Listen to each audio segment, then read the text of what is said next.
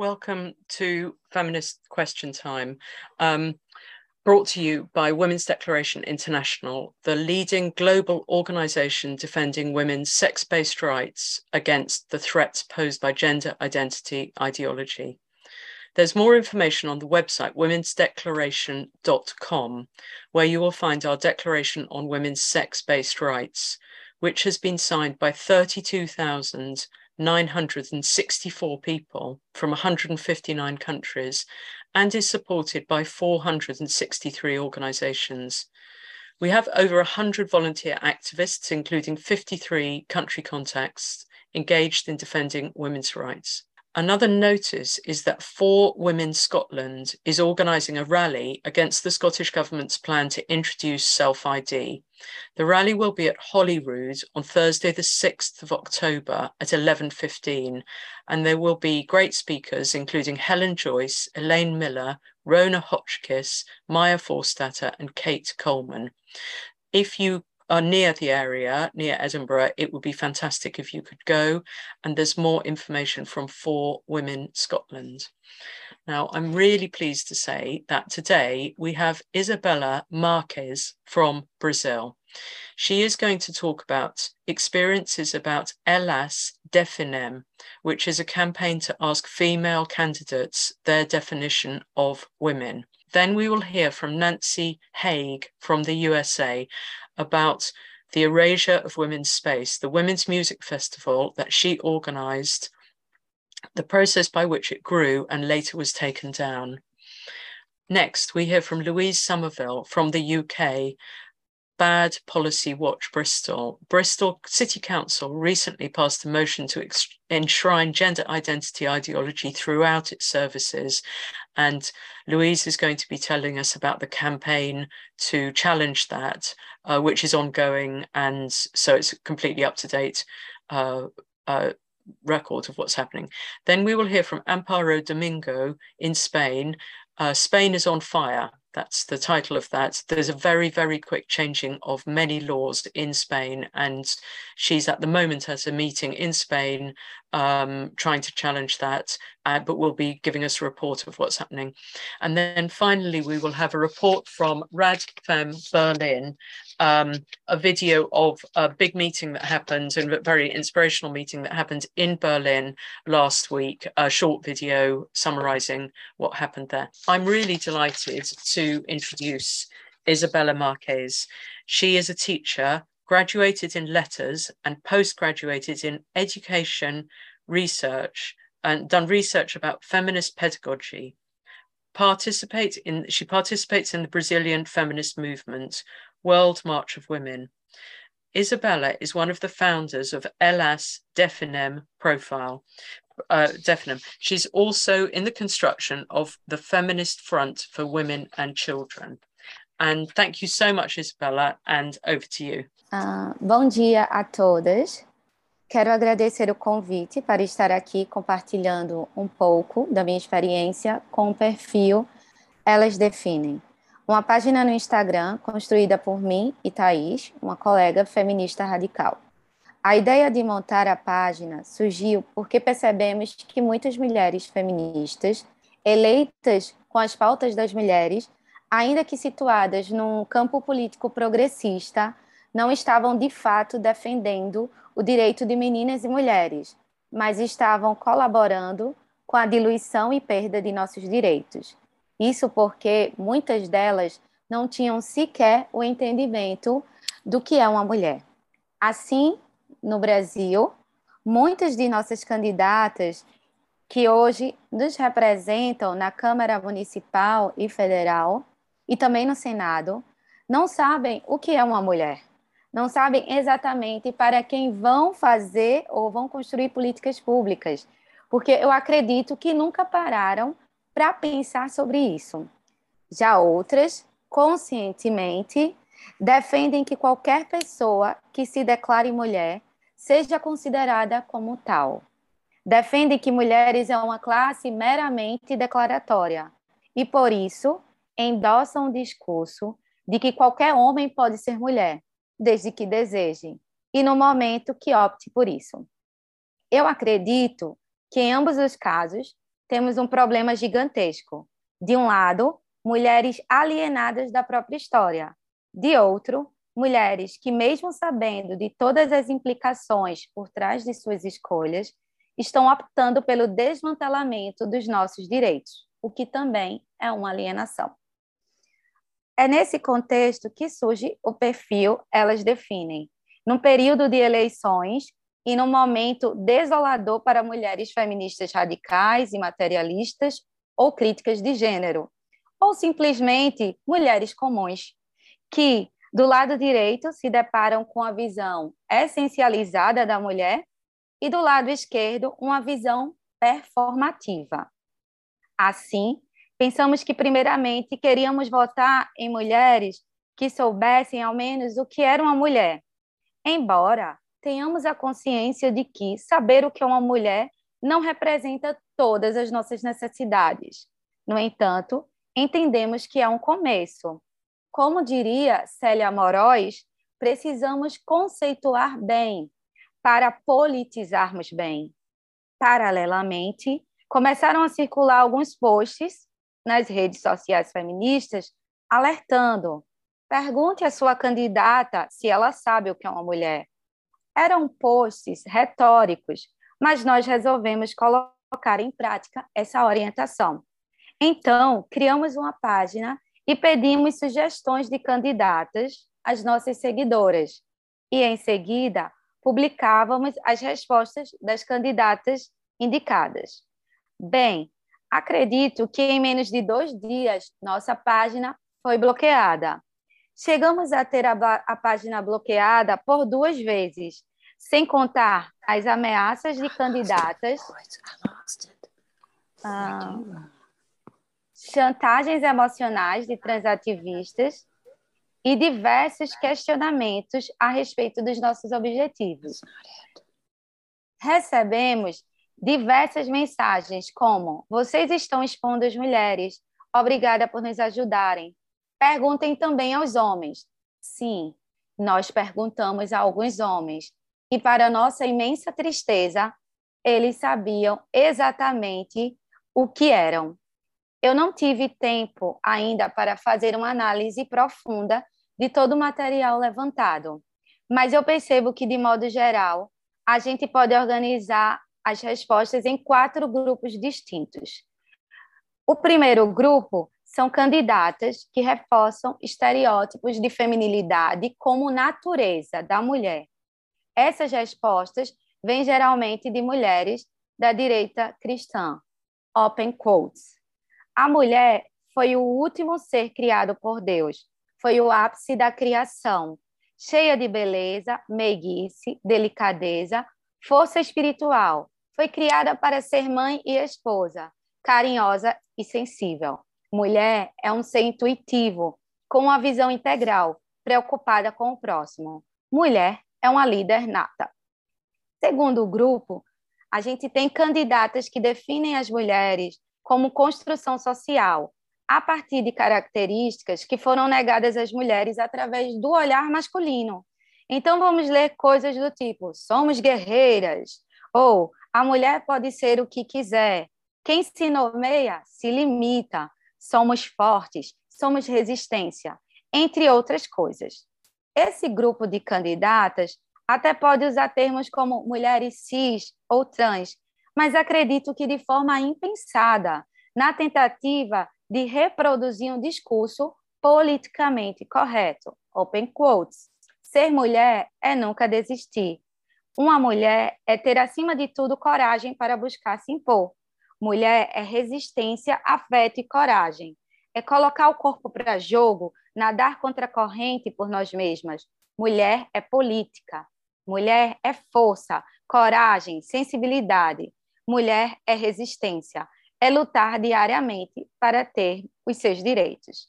No terceiro grupo, temos candidatas que sabem da tensão que há no movimento feminista e da disputa pelo termo mulheres, mas se posicionam ao lado do queer e entendem mulheres cis como privilegiadas e mulheres trans como as mais oprimidas entre as mulheres. Essas candidatas acham que afirmar que mulher é uma fêmea humana Trata-se de uma ideia conservadora e colonizadora. Essas candidatas também apelam para a ideia de que mulheres têm experiências diversas, de que não existe uma mulher, mas mulheres no plural, e de que existem diversos tipos de mulheres, inclusive mulheres do sexo masculino. Nessa perspectiva também, seria impossível definir o que é uma mulher, pois, segundo elas, somos diversas, open quotes. Na verdade, não há uma definição de mulher. Somos muitas, somos diversas. Uma mulher, seja qual for seu sexo biológico, é parte de um grupo historicamente oprimido. Ser mulher é se sentir mulher, se identificar como mulher. Somos plurais. Você está me perguntando sobre pautas que extinguem as mulheres trans, pelo que me parece? Entendo seu posicionamento como feminista raiz, mas na minha abordagem é muito mais profunda a necessidade de mulheres do que diagnosticar ou categorizar mulheres. No quarto grupo, temos candidatas que afirmam que mulheres são seres humanos do sexo feminino e entendem gênero como opressão. Esse grupo é minoritário, formado apenas por 4 candidatas. Open quotes. Mulher é a fêmea da espécie humana. Mulher é aquela pessoa que pode ter nascido com o sexo feminino. É desde o seu nascimento socializada para apresentar determinados estereótipos de gênero e ocupa um lugar de subalternidade na sociedade. Vale salientar a prolixidade das respostas. Muitas eram, inclusive, verdadeiros poemas. Faço essas considerações porque a pergunta direcionada às candidatas foi esta: o que é uma mulher? Você poderia definir objetivamente? Outra ressalva também é a respeito do frequente uso da frase de Beauvoir, mesmo que de modo equivocado: ninguém nasce mulher. Torna-se, open quotes. Simone de Beauvoir diria que ninguém nasce mulher, torna-se mulher. Já Clarice Lispector afirmava que o destino de uma mulher é ser mulher. E eu vos digo que ser mulher é sentir, tocar e vivenciar intensamente a vida. Para finalizar, eu quero dizer que este projeto é importante porque mostrou nossas fragilidades enquanto classe, mostrou que temos dificuldade para nos definir ainda, mostrou que temos muito para avançar em termos políticos, mas nos mostrou que feministas radicais, materialistas e críticas de gênero estão se construindo como um grupo político de oposição nos setores da esquerda política e que estão cada vez mais se fortalecendo para pautar uma agenda feminista real. Esse é o perfil. Aqui nós temos candidatas para as eleições 2022, definem o que é uma mulher. As informações é o conteúdo informativo e não toleramos qualquer desrespeito às candidatas. Bom, nós temos 204 posts, nós temos mais de 300 definições, tá? Mas apenas 4 respostas são a partir do ponto de vista feminista materialista. Porém, eles são os mais curtidos. No perfil, nós compartilhamos o nome da candidata, o perfil da candidata e o partido político da candidata. Nós compartilhamos o cargo para qual a candidata se inscreveu e a cidade, o estado em que ela está concorrendo. Nós perguntamos essa questão para todas as candidatas. Hi, we set up this page to indicate application for women. We want to know a little and have clarity about our future representatives. For this, we are starting with the questions. What's our woman? Could you define objectively? Our followers indicate your name. We eagerly await your response. The answer: hello, good afternoon. I think it's a female human adult. But the common answers were, hi, wow, this question is complex. We are not born a woman, become one. Patriarchal society conditions us to act with a certain posture, saying that to be a woman is to be born with female genital, but this is broader. We are plural and diverse, and we are not our genital. So we're going to now go to our next speaker. And our next speaker is Nancy Haig. She's from the USA. She went to Michigan Music Festival, the Women's Music Festival, and says it gave her such immense gifts of togetherness, belonging, and safety, where she no longer felt alone. Throughout her life as a social worker, love of all people and animals, she has attempted to give back to life many good things that were given to her by her parents and others. This summer, Nancy planned a music festival, and she's going to tell us the story of the planning of that festival and what happened. So thank you so much for coming to tell us this, Nancy, and over to you. Hi, it's good to be here. My name is Nancy, and I'm very grateful for the opportunity. I grew up in a very supportive family full of love, faith, higher education, music, and advocacy. I felt my safety and privacy was important to my parents. However, I found myself becoming a young gay girl who had no one that would be able to understand. I had no one to talk to. I did not belong in a world that was full of straight, sexually explicit expectations. Then I learned that all boys were not safe. I, like many other girls, had consensual sex rights taken from me in such ways as date rape and child stranger. At 17, I found the love of my life, but then we were forced to be apart by Miles. She was ripped away to ensure that no further sexual deviation occurred. It wasn't until I met other gay women like myself that I felt like I belonged. The only places existing were the lesbian and gay bars. We had to fight off the vice squad, hiding on our toilets to keep from being arrested by men in uniform invading our space. Then there was the Michigan Women's Music Festival beginning in 1976. I first attended in 1978.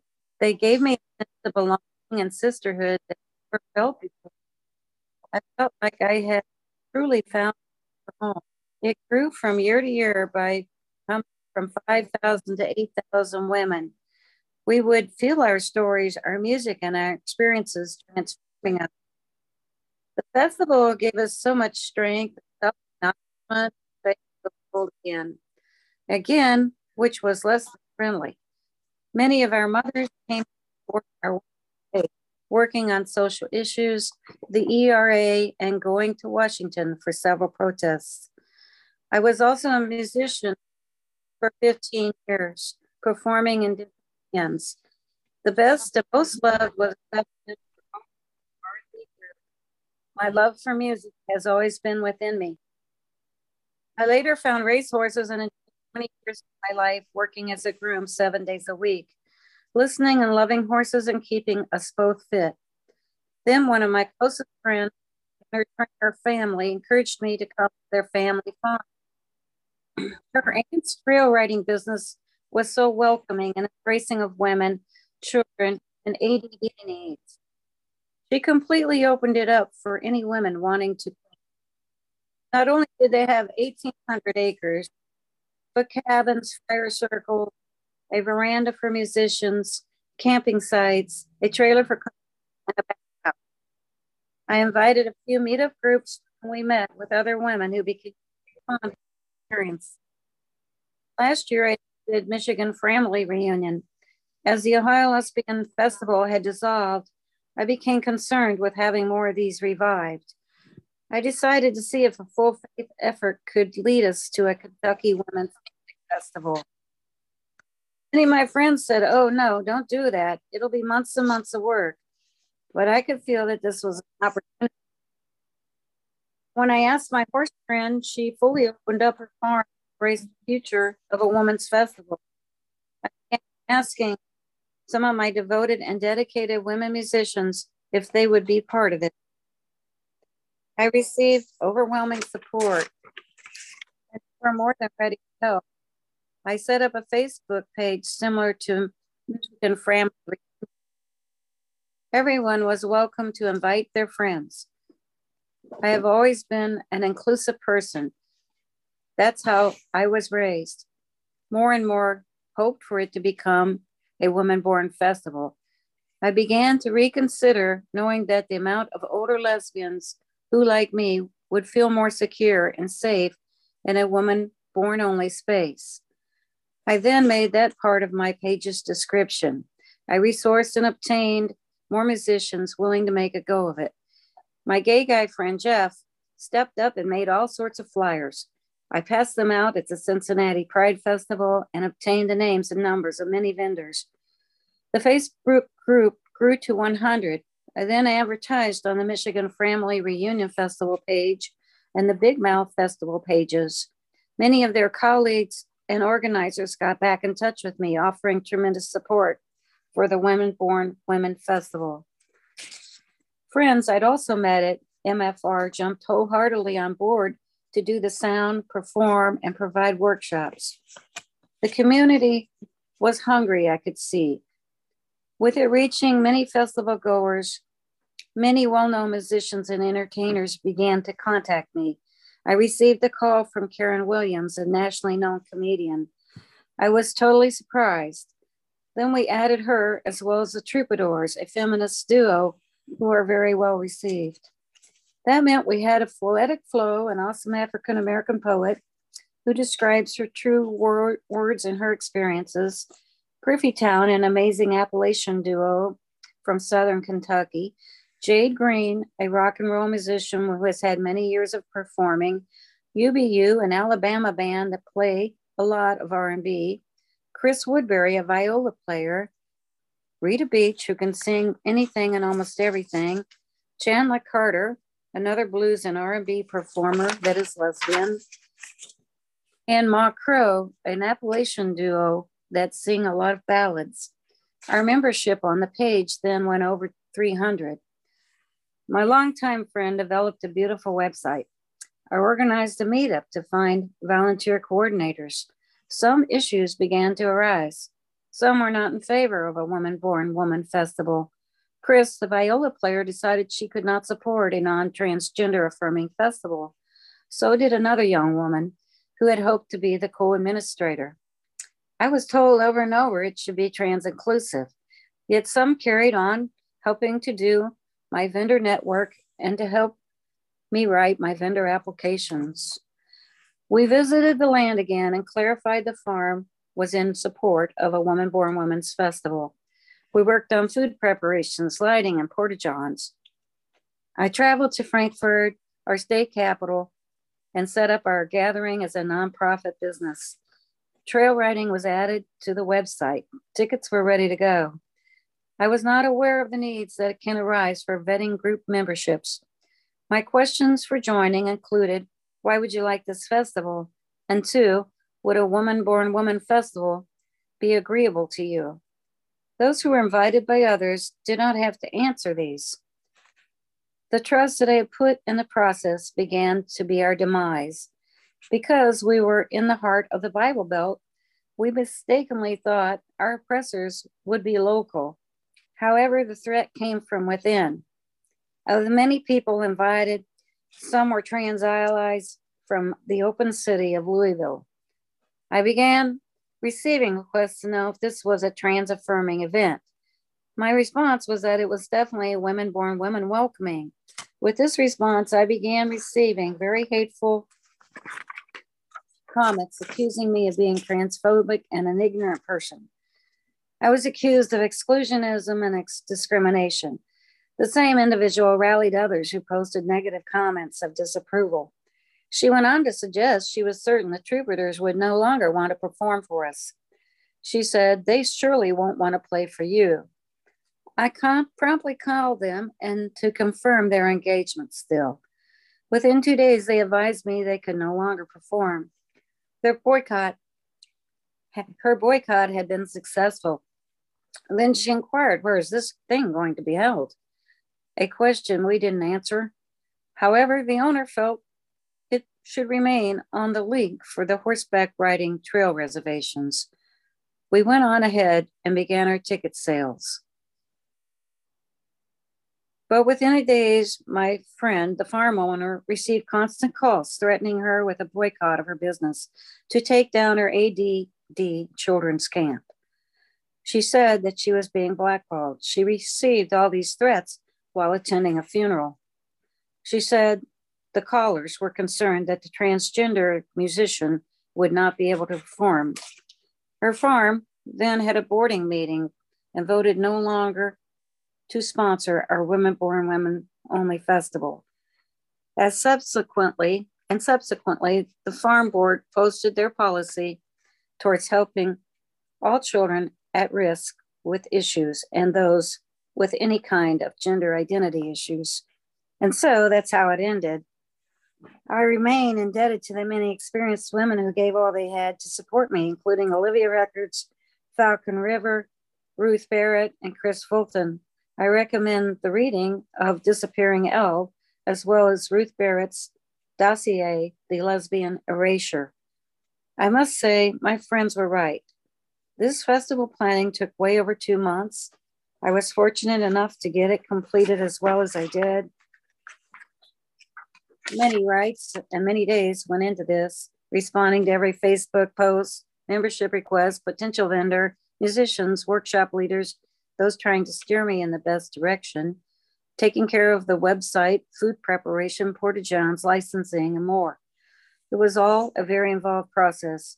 Unfortunately, I had very little help, but those few who were helpful were incredible. I also appreciate so much of what everyone did. My lawyer said that we could fight this if we were able to show a loss of funding, and we came up with $5,000. Looking forward for further land, once again, we are pushed aside.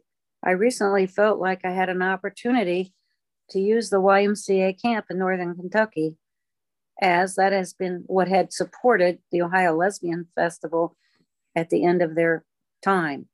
But that fell through. They did not like the fact that we have had a prior problem.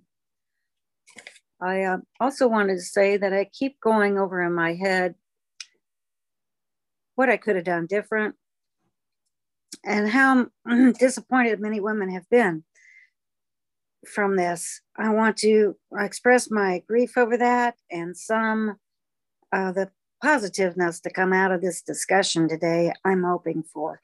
I feel the issues we as women, born women, and those of us that desire that space and because of safety, that we recognize that that is not anything in my behalf anyway to want this space other than it truly makes me feel more secure. I also like to sometimes sit and think, what is it that the trans person really can't get? And why do they like to be invading instead of respectful? I just can't figure out how to reach these people. So I go over that in my head a lot because I've always been a person to want to reach people. And I also wanted to see if there could be some discussion on what differences there are in the trans allies and the trans people themselves. Because the whole time my page was up, I never really heard from a trans, but one time. And anyway, that's the end of my discussion. I'm so grateful that you embraced me. Thank you so much. We're now going to see if we can show the video from the RADFEM Berlin meeting.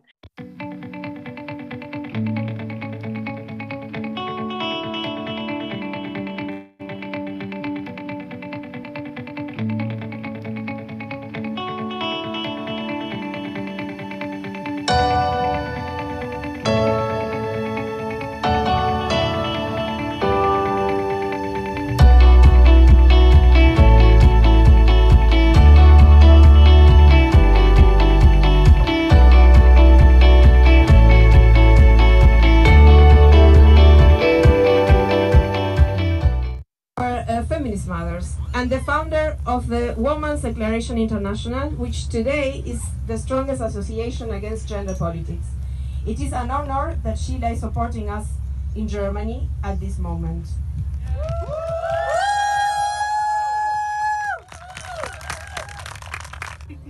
Hello, sisters. Yes? Excellent, thank you. Well, it's a great pleasure to me, Ali, against the introduction of self-identification of male transvestites as women in Germany. I tend to use the word transvestites these days, and in my new book I use that word because transvestism is the sexual perversion of getting excited by wearing women's clothes. It's the traditional word for that the transvestite activists got changed into transgenderism. So I use this traditional sexual perversion term when I am speaking as a general rule. Now, the so-called transgenders were called transvestites back before the 1990s, right up till the 1990s, by the sexologists, that is, the scientists of sex. No one thought they were really women at that time. I mean, nobody. They were universally understood to be motivated by masochism. So I think the traditional term is clearer. From the 1990s onwards, transvestite activists have sought to hide their sexual motivation and reinvent themselves as an oppressed group, and they have been very successful.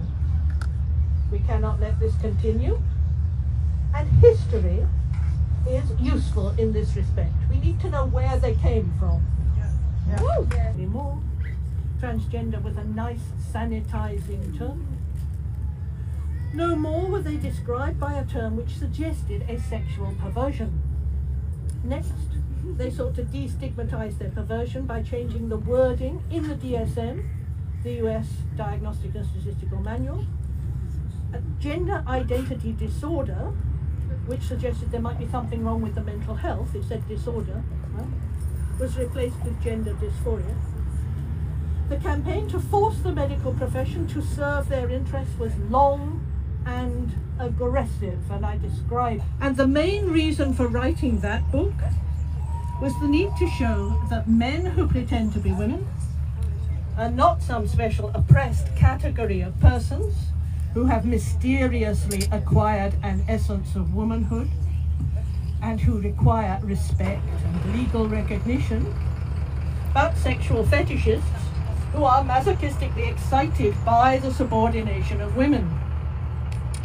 Women's oppression is a sex aid for these men.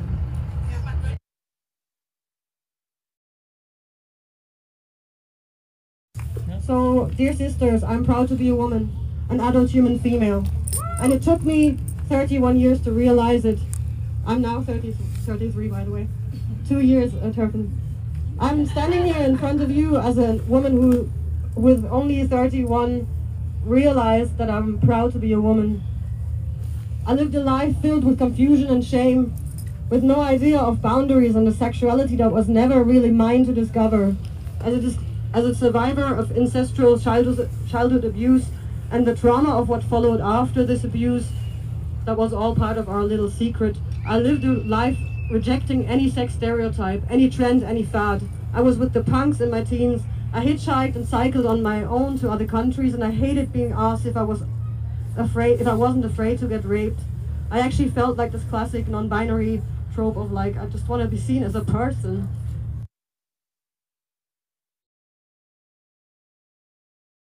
When I felt alone and isolated as a radical feminist in 2017, I could have never imagined back then that 5 years later I'd be speaking here as part of a group like Get the Hell Out.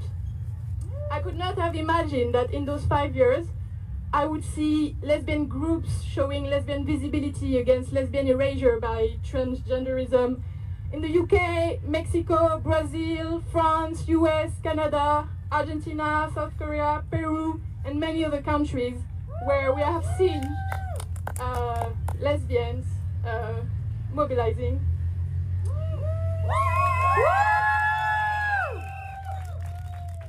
And special congratulations to the lesbians here in Germany who have been organizing groups or protesting dyke marches like this year in Cologne and Berlin. I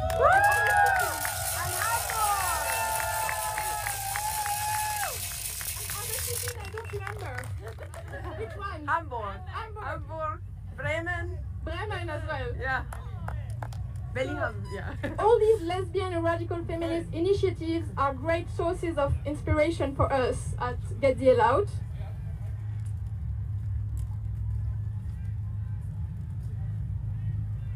And so, about this realization that I became a lesbian radical feminist activist 5 years ago, it is through this gathering that my life completely changed.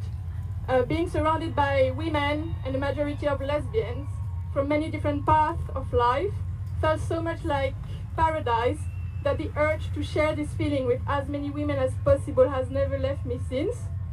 It's a poem called An Ode to Fearless Women, so it's an ode to all of us here right now. So, I think your bones were made in an elsewhere place. How else does one explain this inconceivable strength that makes you? The way you look into danger's mouth and see no cemetery or death. Instead, carve your name into its teeth with a switchblade, defeat it so effortlessly and throw your head back and laugh. Paradox girl, mighty woman, you are the thing that terrifies them. Both monster and maiden, both cure and poison, all of these things, and at the same time, human. Defined by no man, you are your own story, blazing through the world, turning history into her story. And when they tell you about all the things you cannot be, you smile and tell them, I am both war and woman, and you cannot stop me.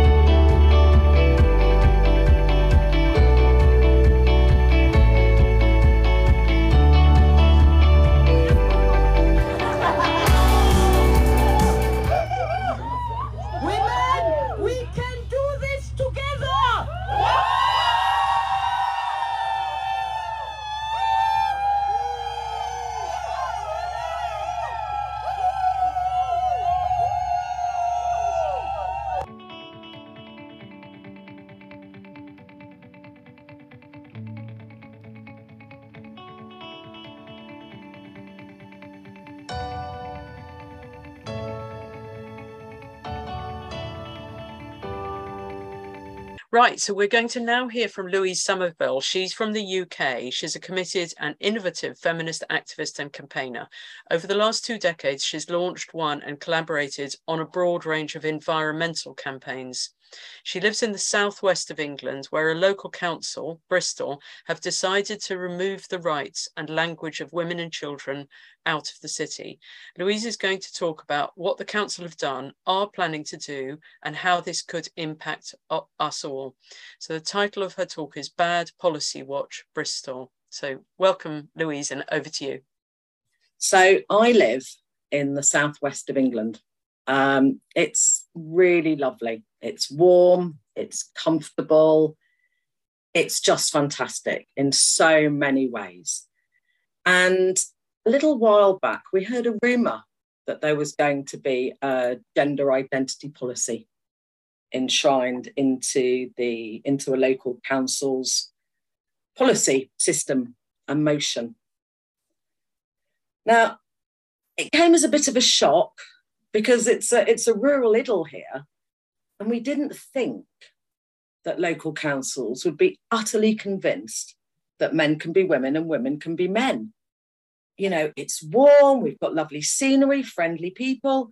And apart from men impersonating women in libraries and some city centre demonstrations, we have actually got less wokeness than many other parts of the country.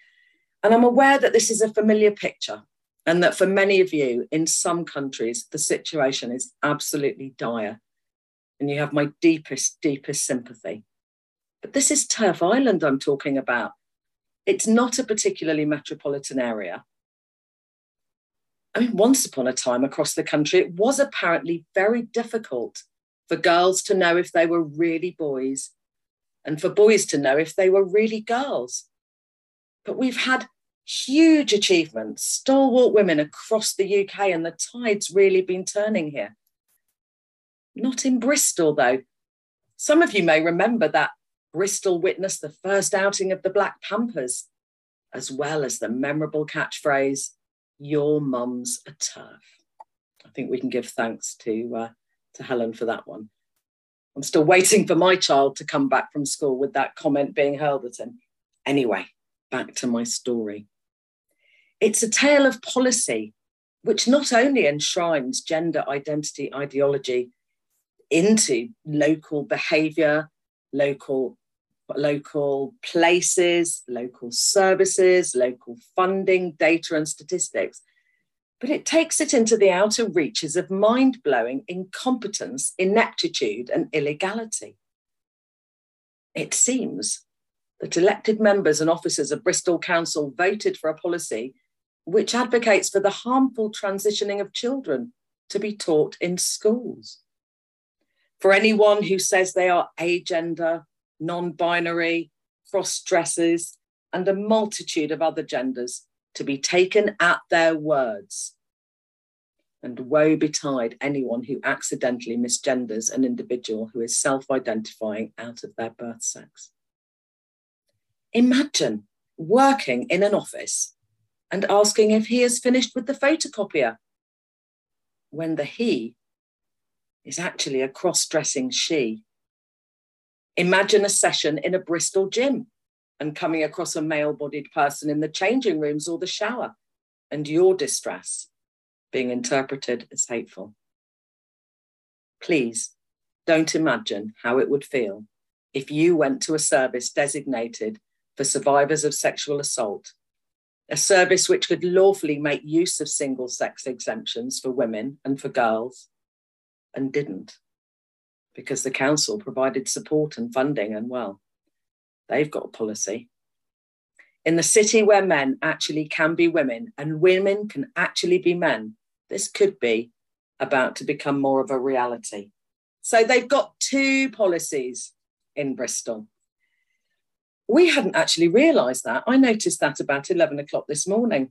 So they've got the trans inclusion and gender identity policy and the supporting trans inclusion at gender identity at work policy. I hadn't actually really marred up my words with my slides. That is a bit of an issue. But in terms of is it happening at your council, I know that it's happening at Cambridge. I know that it's happening at Oxford. So I think it's a good idea to find out if it is happening at your local council. If you could just keep moving till we get to the sections of the policy. So how? This is really interesting. So a Gish Gallop is something that means that you can have tons and tons of references. So there are links after links after links after links, and they go on for pages and pages and pages. X percentage of trans people have experienced this hate crime. X percentage of trans people have experienced this. So when an ordinary person or a campaigner or any of us go along and we look at what the council have done, and this includes the elected members, they are given this absolute avalanche of statistics that have come from lobby groups such as Stonewall, such as Transactual UK and other organisations. And I don't think the councillors actually realised what they were voting in. So let's have a look at a little bit more, please, if we can. A full ban on conversion therapy is crucial. Most of us do understand that while we are fiercely opposed to conversion therapy for sexual orientation, we do not believe that banning conversion therapy on gender identity is helpful for children. And in fact, we believe that it's seriously harmful. I do. So who are these people with the minority sexual orientations? I don't actually know what that means. And we also, I think most of us would agree that including intersex people in this group is inappropriate and has been called for by groups that represent that particular community. But what is aromantic and asexual? Can anybody define genderqueer? I'm unable to define genderqueer. I haven't got a clue. What else does Bristol policies say? To recognise and affirm that trans men are men, trans women are women, non-binary and genderqueer people, genders are valid and trans rights are human rights. Well, I wouldn't disagree that trans rights are human rights. I would agree that there is a conflict between the rights of women and girls and the rights of people that identify as trans. I wonder what other flags Bristol Council fly and what else are the council saying that they'd like to make happen here in this beautiful part of the world. So not only do Bristol Council want to enshrine gender identity into local policy and local services, they want to make sure that this happens across the country. They're going to lobby the government to improve access to trans and non-binary healthcare. I'm not opposed to anybody having healthcare, but I don't understand what non-binary healthcare is. I think that having more clinicians is always useful, but my biggest concern is that those clinicians affirm gender identity as a reality, especially for children and young people, when nobody can actually change sex. And that matters hugely to me. Really get it going in Parliament and make sure that if you are gender critical, you must not provide a service to Bristol Council. How is that lawful? How is it lawful for Bristol Council to not recruit or have a contract with or organise with anybody or any organisation that is gender critical? Surely it can't be lawful. I don't believe it is, but it's not the only unlawful action that Bristol have taken in recent times. Conduct an audit of council services to ensure they're accessible. I think all council services should be accessible. I'd love to see that audit of accessibility for people that are hard of hearing, people that are having difficulty visually, and all groups that are not only have protected characteristics under the Equality Act in the UK, but what else it is that can affect them. I don't believe that prioritising one group over another group is the way forward, because all council services should be accessible for all. I do disagree with the removal of single-sex toilets, and I don't understand why the council would want to spend money on ensuring that unisex toilets, colloquially referred to as gender neutral, should happen throughout the city and inside council buildings, because I believe that women and girls need single-sex toilets, particularly in nightclubs and in pubs and other social venues and the theatre, where women are often trying to escape from predatory men. Expert legal guidance from our very favourite law firm, the Good Law Project. Only they're not, are they? They're not our favourite law firm. Some of you may know that a couple of years ago, the Department for Education in the UK quite clearly stated that it was not acceptable to put gender identity propaganda or nonsense such as children being born in the wrong body. That kind of information was to be taken out of schools. So it looks to me that Bristol are going backwards. They are defying what has been said by the Department for Education in this country and taking away any opportunity for those children to really be children. And that really matters to me. It seems that not only have Bristol changed the policy that they voted on, this morning, in the space of 30 minutes, they also changed their equalities impact assessment and they changed their draft trans inclusion policy. It is all getting a little confusing. So they have removed some of their words and replaced them with other words. Presumably, councillors have been lobbying. What can we do? So I did promise you that there would be a handy feel-good factor that would happen towards the end. And this is your opportunity for the handy feel-good factor. There is light at the end of this tunnel. The consultation that I invite you to complete, although it's got questions that could make radical feminists turn in their graves, such as this one, you can have your voice heard, and that will be great. I do hope that Fury will rouse you to action. You've got a few days left. The Bristol consultation ends on October the 9th. It's not very many questions, mostly multiple choice. And I am hosting a competition for who can complete it the fastest. And we'll be doing that in the breakout rooms shortly after this webinar. Anybody that would like to have a little look at the consultation, I believe that's been posted in the chat. You can run through the pages and have a look at the questions yourself and some of the assertions that have been made. And all you need to do is click save and continue. You don't actually need to fill it in. But it is clear that the current proposed policy approach aims to go beyond legal protection. Beyond legal or unlawful? I don't know, but don't you love a multiple choice question? Strongly agree, strongly disagree. It's quite easy to make your voices known. And I do hope that you will pause to contribute your thoughts, your clarity, and above all, your truth. And perhaps when you've completed the consultation, you'll be inspired to web search your council.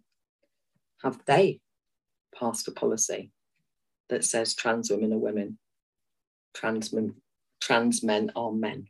Is this policy exclusive of women or inclusive of women? I think you're all bright enough to work that out for yourself. But here's some information that came directly from the consultation. Try not to assume someone's gender by their appearance. As a woman, as a feminist, I can understand where they're coming from. I don't want to be judged by the way I look, but I do know that it's pretty easy for us all to know who is a man and who is a woman. Once we've done the consultation, we can find out what's going on at other councils in the country. So there's a couple in the north of England. There's a couple in the south of England. So the name of the motion is Trans Rights are Human Rights. So you can Google that or web search that with your council. Find out.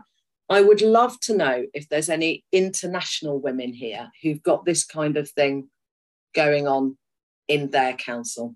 So we've got Cambridge and Oxford, couple of other councils that these words, and I believe they might be the same. And yesterday on Twitter, we found out that Norwich Council are also doing this. But the way that councils function in the UK is different from area to area. Bristol is a large unitary authority that has a lot of money, a huge budget and control over lots of services. How can you make this known on social media? There's our hashtag, Bad Policy Bristol. You have until the 9th. So I've mentioned the unlawfulness of the schools policy. We do know that under British building regulations, single-sex toilets are definitely a thing in the workplace and in our public services. So there's no issues in terms of the law there.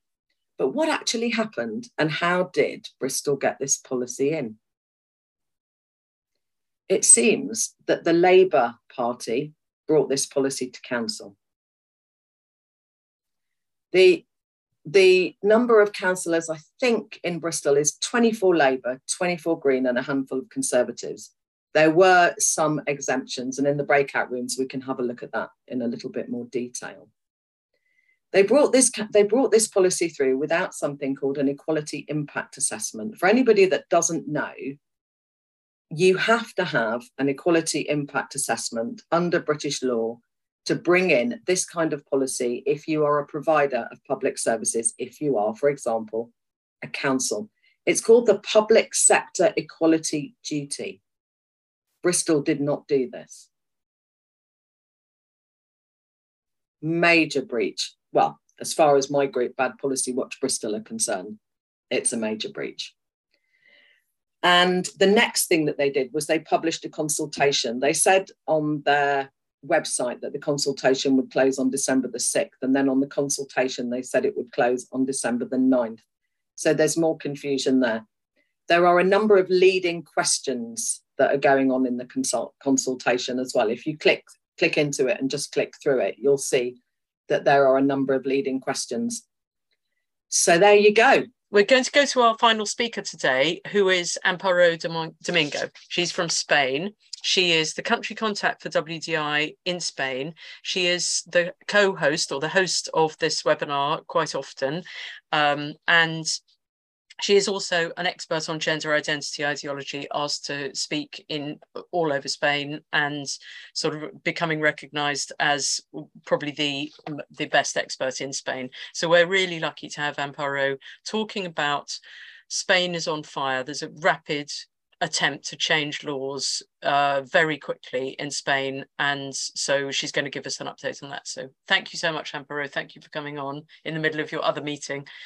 Over to you. The situation in Spain is getting increasingly dire. And as I have told you in previous updates, our government is working very hard to implement self-ID in Spain. There is a bill of law now introduced in our parliament that is a proposal arising from the Equalities Ministry, but now officially endorsed by the whole cabinet and sent to Congress to be processed. The whole name of this bill is Bill for the Real and Effective Equality of Trans People and for the Guarantee of the Rights of LGBT People. But informally, it is commonly referred to as the trans law by everyone. Journalists, even the politicians refer to the trans law for this bill. The proposed text includes all three axes that in other jurisdictions appear in different legal texts. That is self-ID from 14 years old on. 14 to 16 years old have to be assisted by their legal guardians, and from 16 years old, everyone on their own, no questions asked whatsoever. The proposal doesn't exclude anyone, not even people with declared mental illnesses like schizophrenia or a criminal history. There's also a ban on so-called conversion therapy, which would include gender identity as a protected category against this alleged conversion, therefore putting in the line of fire all psychotherapists currently working with people who experience distress about their body, including confused teenage girls who think they're boys. And also there's criminalization of dissent, introducing fines for those who disagree with the woke approach, up to 150,000 euros. This bill doesn't modify our criminal code, but restricts its scope to the administrative level, which is good on the one hand, but a very dangerous thing on the other. So it is true that this bill, if passed, that they cannot send people to prison. But in fact, these fines could be applied to people even if the courts were to find that, according to Spanish law, these people were not committing a crime. So this is certainly a kind of thought police being proposed in Spain.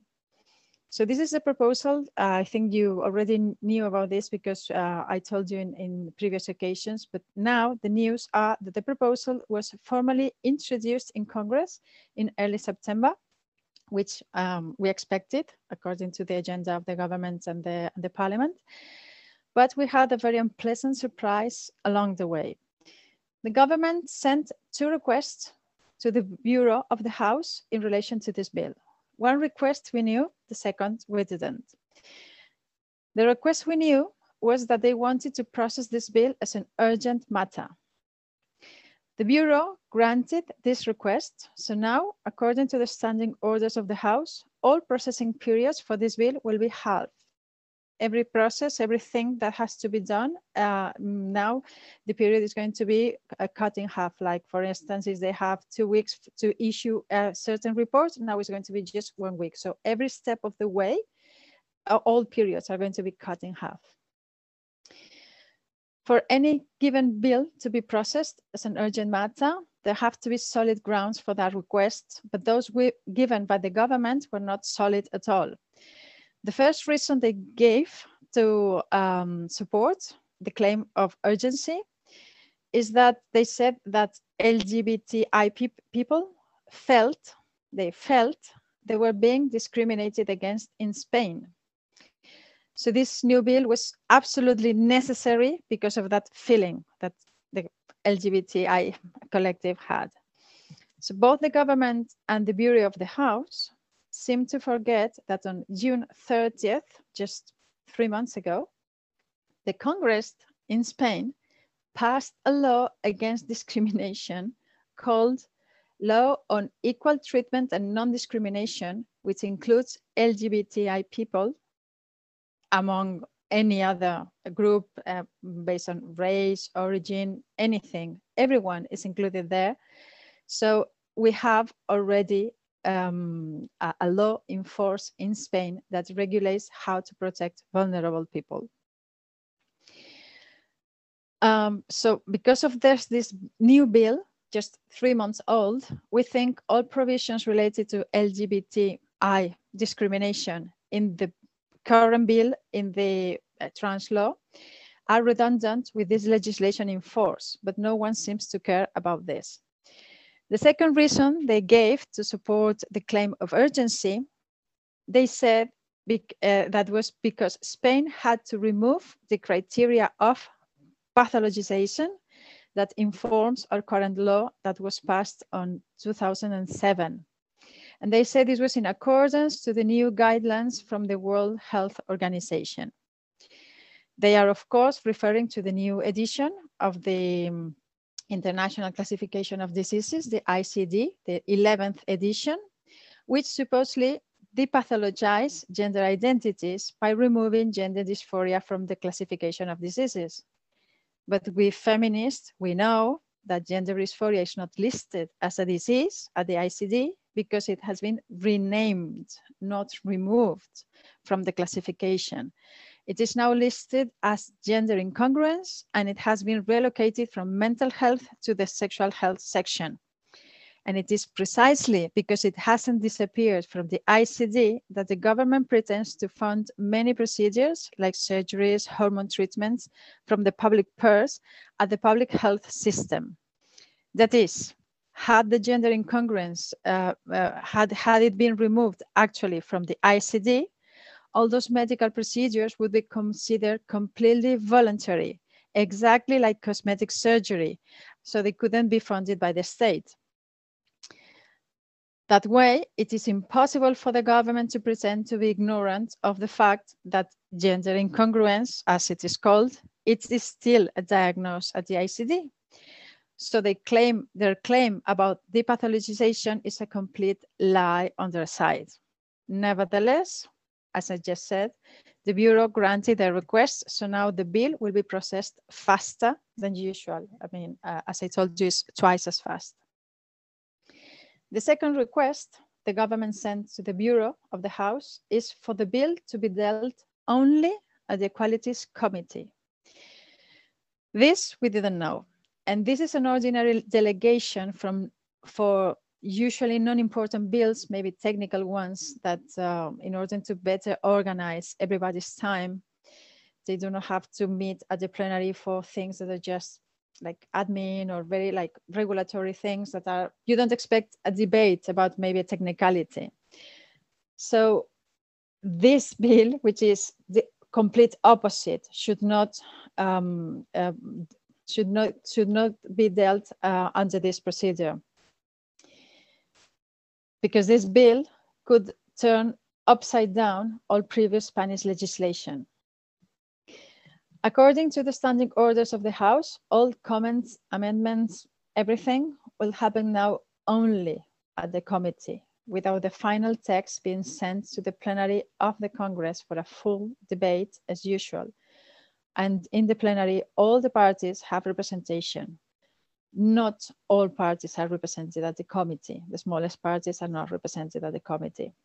So now, because of this delegation granted by the Bureau, when the committee arrives at the final text, and if it is approved, it will go straight to our Senate, which is the upper house in Spain, for the second round of approvals before becoming an actual law. And this, of course, is being made to obscure the public debate, to prevent the public debate of the bill, and making more difficult for everyone to understand its aim and scope. There are 350 MPs in our Congress, and only 60 of them belong to the Equalities Committee. As I said, not all political parties have representation in the committee. The smallest ones, they won't have the opportunity to give their opinion on the matter. So both requests from the government to the Bureau combined might create a true fast track for the parliamentary process of this bill, contrary to what happens in other complex issues where lengthy debates delay the process, but because there's the need and chance to discuss all relevant details. So feminists, I personally, we think we are being robbed of our rights and of the idea of democracy. This feels really, to me, it feels like a coup without the shootings. This is not the only irregularity in the process of the trans law, because according to Spanish law, some consulting public bodies have to issue a report on the proposed text of any bill before it is sent to the parliament. Those reports are mandatory. Even if later the government, they have the right to choose whether to follow their advice or not. But the reports have to be written and sent to the government as a compulsory part of the procedure. Without the reports, the government cannot send the bill to Congress. Well, there was one report missing from the Prosecution Council. It didn't arrive, but the government sent the bill anyway to Parliament. Some days ago, this report was finally issued, and it was positive for the government's text, even though later on, newspapers published that the Prosecution Council is very, very divided about the support, especially with regards to the treatment of minors in this bill. So there's a lot of noise in the air. People are starting to talk about this. Some newspapers are mentioning this. The situation is not very clear. There's a lot of confusion because not everyone understands the processes that happen inside the Congress. I myself, I'm learning a lot, reading the standing orders of the House in order to better understand the procedure. And the sad thing is that Spanish society, because of this confusion, Spanish society at large is not aware really of the full scope of the conflict. Several feminist organizations have sent petitions to the president of the Equalities Committee, who happens to be, this is very interesting, happens to be our former Deputy Prime Minister, Carmen Calvo. She is the person in power. She has her role allows her to call in experts at the commission in order to testify before the Equalities Committee, to report on the consequences of the proposed legislation. Confluencia Movimiento Feminista and several other radical feminists have applied that, WDI Spain also. So we already have sent a request to be called as experts to appear in Congress before the committee. And we already have got a receipt from the Congress acknowledging our request. So at least it's there, it has been registered. We don't know what's going to happen next. It is going to be very interesting because Carmen Calvo very recently has declared very, very explicitly that she doesn't agree with the government's proposal at all. She's very critical of the idea of self-ID, even though she hasn't mentioned the other aspects of the bill, as I mentioned before, the ban on conversion therapy and the criminalization of dissent. She said last week to a live audience of several hundred women in a feminist seminar that happened in Valencia, and also on an interview for a conservative newspaper that was published this past Monday, that she is very critical. She had a remark that made it to the front page of the newspaper, and that was that the trans law will destroy our equalities legislation. So she's very clear about that. But now, as I said it's going to be interesting because we still have to see whether her loyalty to her party is more important for her than her feminist values, or the other way around. We don't know that. Right-wing parties have reacted negatively to the bill. the oldest and largest of the right-wing party, the Popular Party, has called for the removal of the proposal. They tabled amendments in full. So they do not want the proposal, the bill at all. There's a far right-wing party, which are literally fascist, literally. It's called Vox.